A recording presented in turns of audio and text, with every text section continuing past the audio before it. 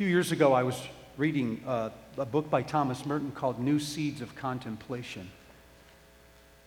And I stumbled across a statement that Merton made on page 98 of my copy. It said, "Most people never become great saints for the same reason they don't become great poets. They never get around to being the kind of person that is called for by the times in which they live." I underlined it, wrote it to the side. Most people never become great saints for the same reason they never become great poets. They never get around to being the kind of person that is called for by the times in which they live.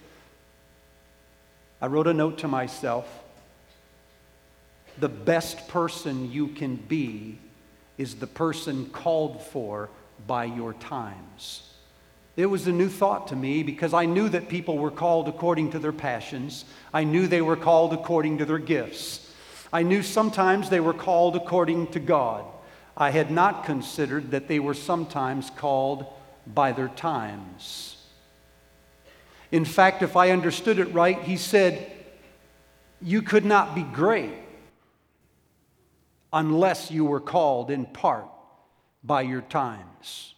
Most of us never get that far. Most of us wake up in the morning and do the thing that's right in front of us, whether it's a meeting, an appointment, a test, something on our schedule. So we wake up and we live our lives by the day, not by the era. Historian Arnold Toynbee said we're like the man who presses his nose up against a mirror trying to see his whole body, thinking that the closer he gets, the more he will see. In fact, the opposite is true. He is now so close that he can't really see hardly anything except his nose. We are this way. We wake up every morning with more information, more details, more knowledge than any generation has had before us. There is more information every day in the New York Times than there was in 100 years combined from 1800 to 1900. Every day in one newspaper.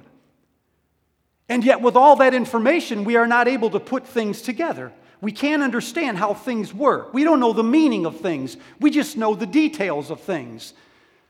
We're like the person with his nose pressed up against the mirror looking at the particulars, but we have never backed up, or seldom do, and look at the whole picture. The more I thought about Merton's quote, the more I realized he might be right.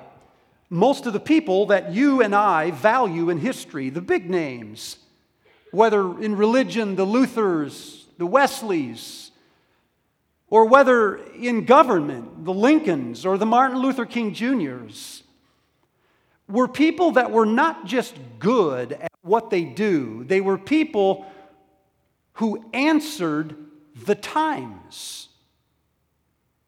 They were not just time conscious. They were aware of the moment in history in which they lived, and they did something with their lives that answered the call at that time in history. Do you see what I mean? This was a new thought for me. I was not used to going there. So for the next few weeks, I would like us to pay attention to the times and the kind of people that we are called to be. 3 questions have sort of guided my thoughts over the next few weeks. One of them, obviously, is what time is it? Another one is what kind of people are called for by these times? And another, what specifically are these people doing in these times to serve the present age? Habakkuk was one such character. You almost never read Habakkuk because he's a prophet. Nobody reads the prophets because prophets are always cursing or crying about something.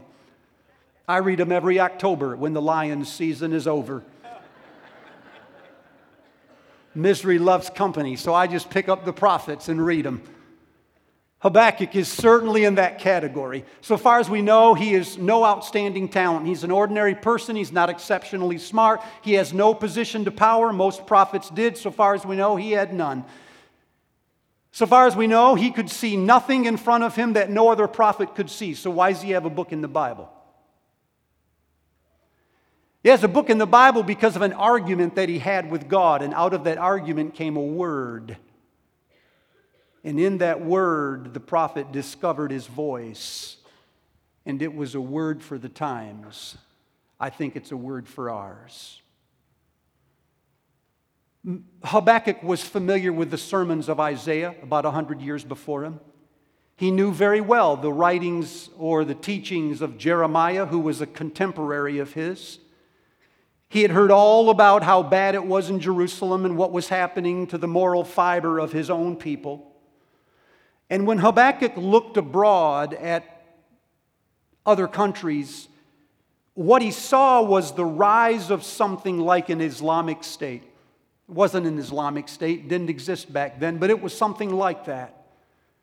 This was an army that was moving quickly and tearing up countries. They had unprecedented acts of terror. What they did was public to everyone around them.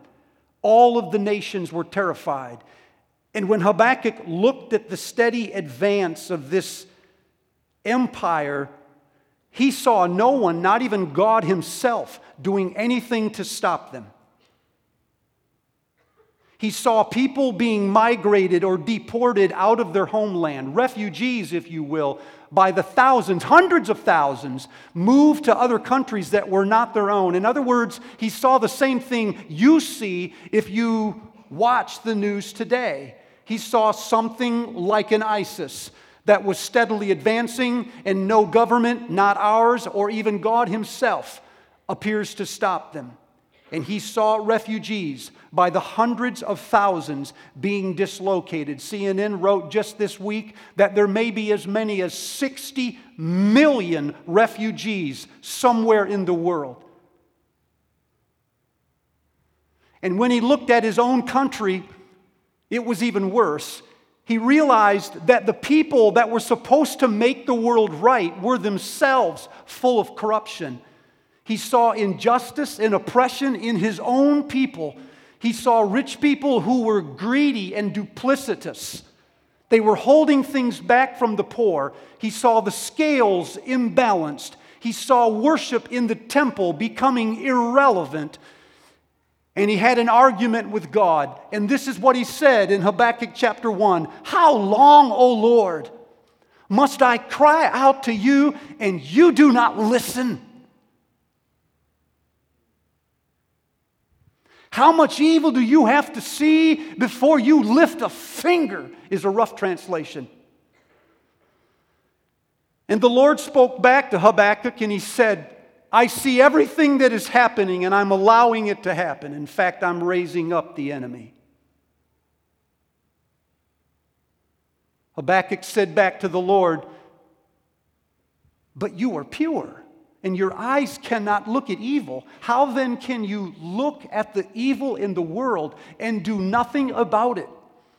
He goes on in chapter 1 to say, the law is paralyzed and justice never prevails. And you are just. When will you do something about the world? Is this your world or not? I mean, you guys, have you not been in that place? Have you not said something like this?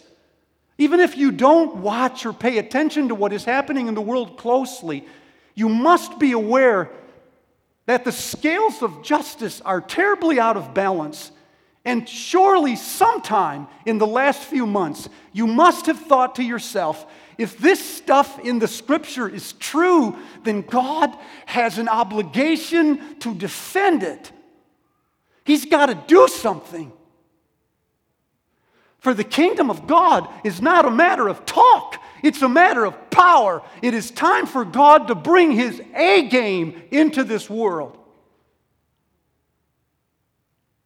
I've prayed that. Have you? So Habakkuk says things very similar of this to the Lord. And there is an awkward silence. And because of his history with God, Habakkuk knows that the argument is not over. In the silence, he knows that God is crafting a rebuttal. And so in chapter 2, verse 1, Habakkuk says, this is what I will do. I will go up on the wall and I'll wait for the Lord to answer me. So he goes up on a wall that is outside the temple. It's a national symbol. It stands for the nation's security. It surrounds the most holy place. And from the top of the wall, which is sort of like a flag, if you will, to Israel at that time in history, he can see the whole city, and he waits for the Lord's rebuttal. In chapter 2 of Habakkuk, the Lord goes into 6 woes, holy in the Hebrew. And we don't know whether that's a cry or whether that's a curse. But the Lord says 6 things, one right after another, about the city. All of it bad news. And Habakkuk begins to pray. And at the end of this short 3-chapter book, he hears a word from the Lord, which, as I said, is his voice at that time in history. Here's the summary of what he hears. Things are changing before your eyes. Pay attention. They will get worse before they get better. You must not deny this. But you must not live in despair. You must face the times squarely, and you must go through these times. You cannot go around them, and you cannot avoid them. They are the only times you have, not some other times. And you must face them with honesty and with courage. You must grieve for as long as it takes, but you must not become bitter or unfaithful. For at the end of these times, the Lord will return.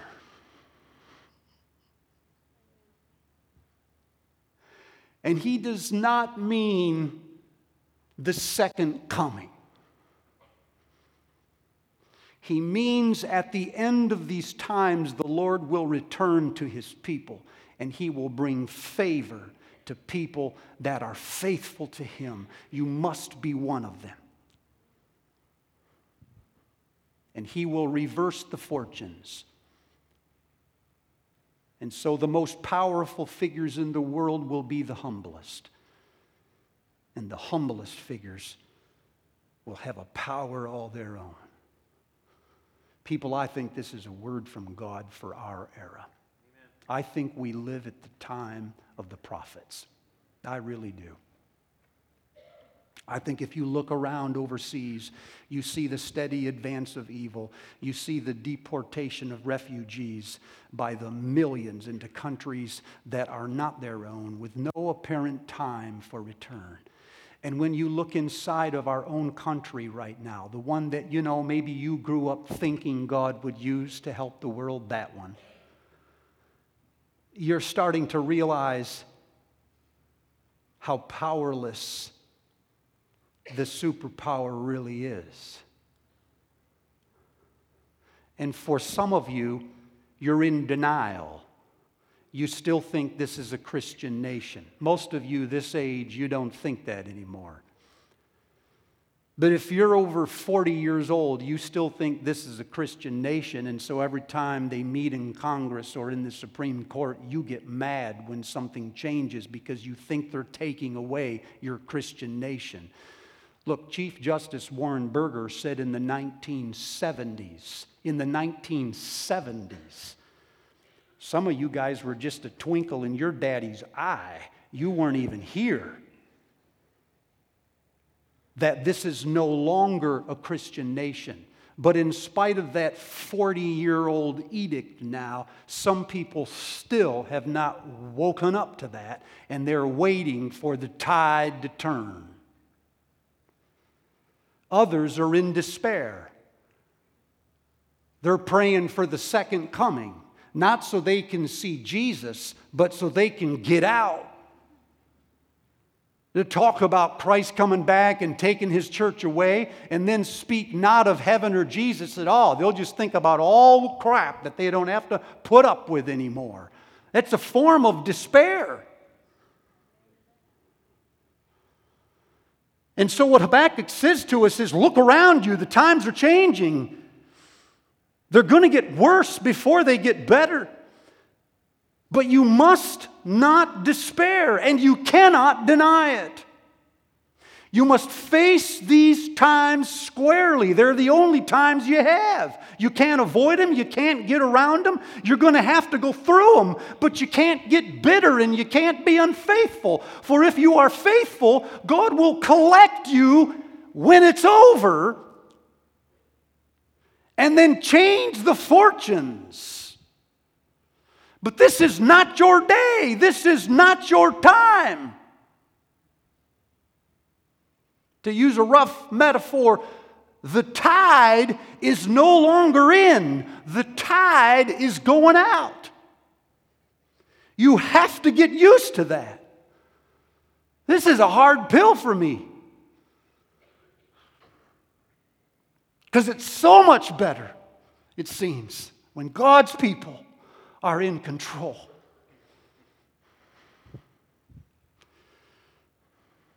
I need this word from Habakkuk. So I started pondering this a few months ago. Personally, wasn't going to do anything with it, you guys. Just started reading the prophets. It wasn't even football season. And so much of what they said was applicable to our day. And I started asking myself,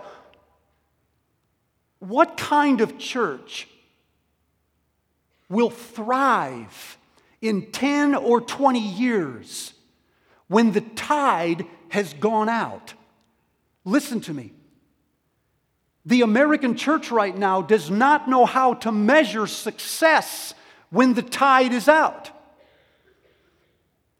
We don't have metrics for this. So much of what the American church is still trying to become will be irrelevant or 10 and 20 years from now. So it just feels to me like we're playing the wrong game.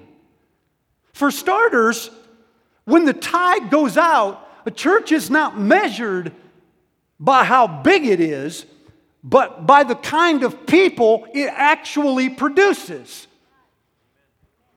Nobody cares how big a church is except church people. Man, that's our game. Nobody we're trying to reach cares how big we are. In fact, when the tide goes out, the bigger you are, the harder you fall. There's a bullseye on your back. So we are trying to become something that will not be useful in 10 or 20 years. When the days of Habakkuk are in full swing. When the tide goes out, a church will be measured not by its ministries, but by its supernatural power. People want miracles, not programs.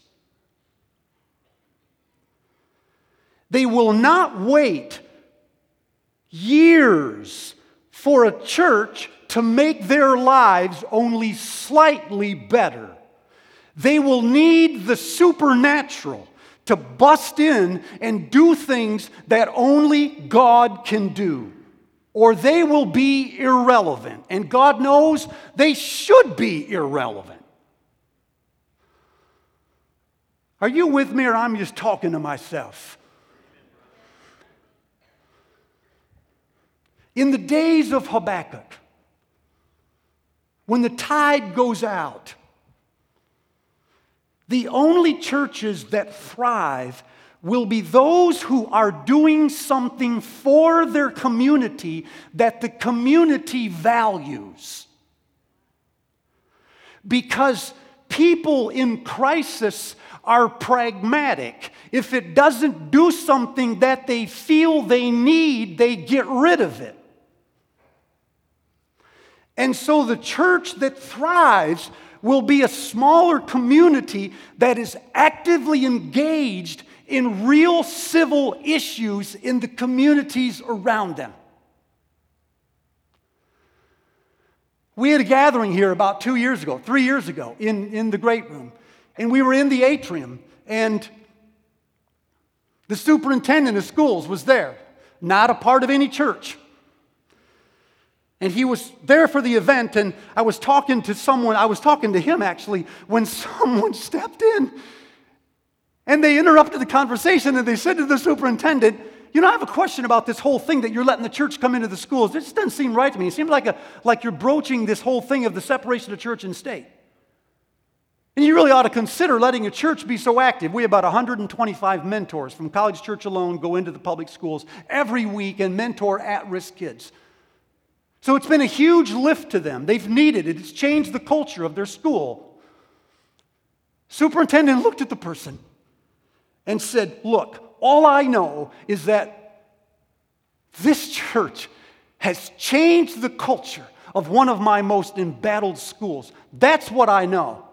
He said, I know that they were on their way out, being taken over by the state, until a bunch of mentors and teachers from this church came together to work on the culture of that school, and that changed everything. So he said, if you think I'm going to stop letting them come into our school, you're wrong. And then he said, and if in the process a few of these kids get quote unquote saved, he just went,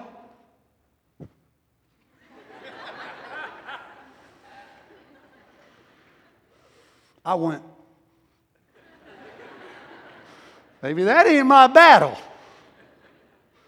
This is a classic example. Your access to the community is that you provide something that is useful for the community. More church services are not the answer. Better church services are not the answer. It's a different kind of church. Low profile. Investing, listen to me, in other entities. The church that tries to save its life will lose it.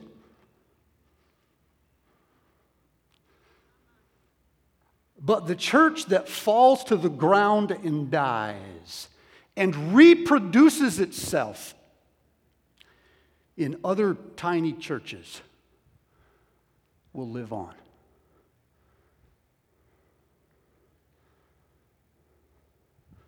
The church that thrives years from now, in low tide, in Habakkuk's day, will be a church that is not known by its mega personality leaders. We are making hundreds of them.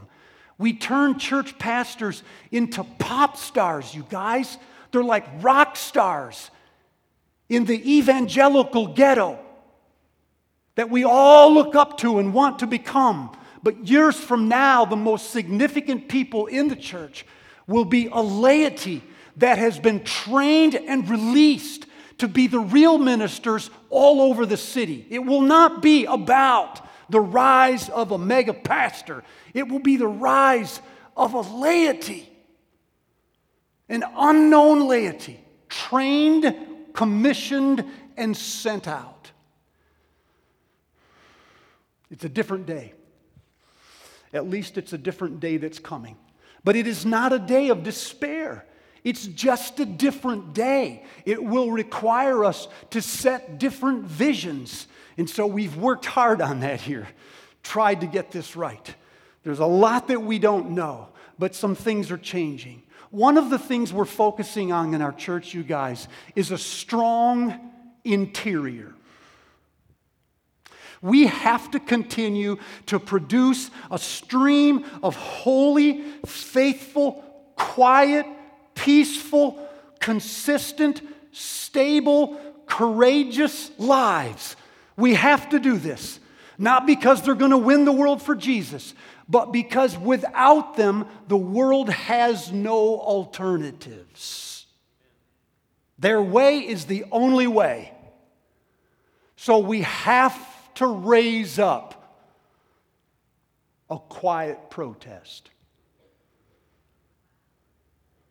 Not people who talk all the time with their position on this or their position on that, as if anyone in the world cares. But people who live the difference. We have to produce a steady stream of these people. Outside of that interior strength, we need an outward focus. Because this is not the time to pull apart and just be our little selves. This is a time to be courageous and bold, but to think differently. Some of the things that we're working on now is a partnership with some of the churches in Grant County.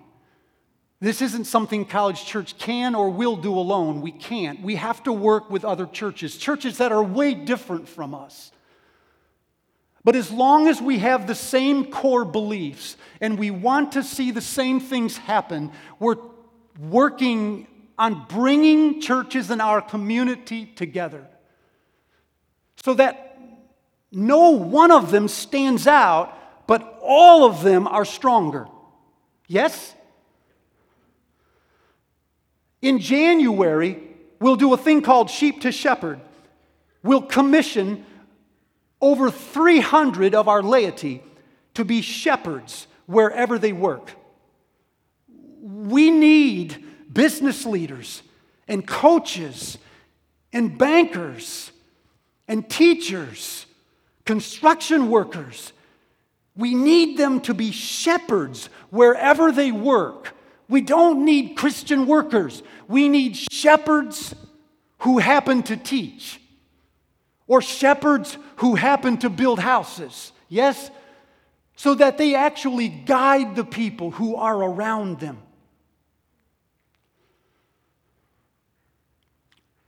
We're beginning to explore the possibility of taking college students who, thank God, come by the hundreds to College Church. And there's this conversation we're having where we're thinking, we're not doing for the greater body what we could do with them. And so we've started to have conversations with other churches or other communities around the country or around the world. And our thinking is, what if we could collect as many collegians as possible and disciple, train, develop as many collegians as possible, and then when they graduate, send them, commission them to places where we have partnerships or friendships around the world. We've had conversations, informal ones, brief ones, but conversations about this, or I have, with people in Buffalo. They want to plant 23 churches in the next 20-some years. We've had conversations with leaders in Mexico City. I had a conversation for the second time for more than an hour with a leader from Sydney, Australia, about helping to plant a church over there in the next couple of years. So these conversations are starting to happen. The flywheel's starting to get going. And our vision is to take people that God has given us, put them into cohorts, and then by the time they graduate, they go out as shepherds, laity, who work ordinary jobs in communities all around the country or world.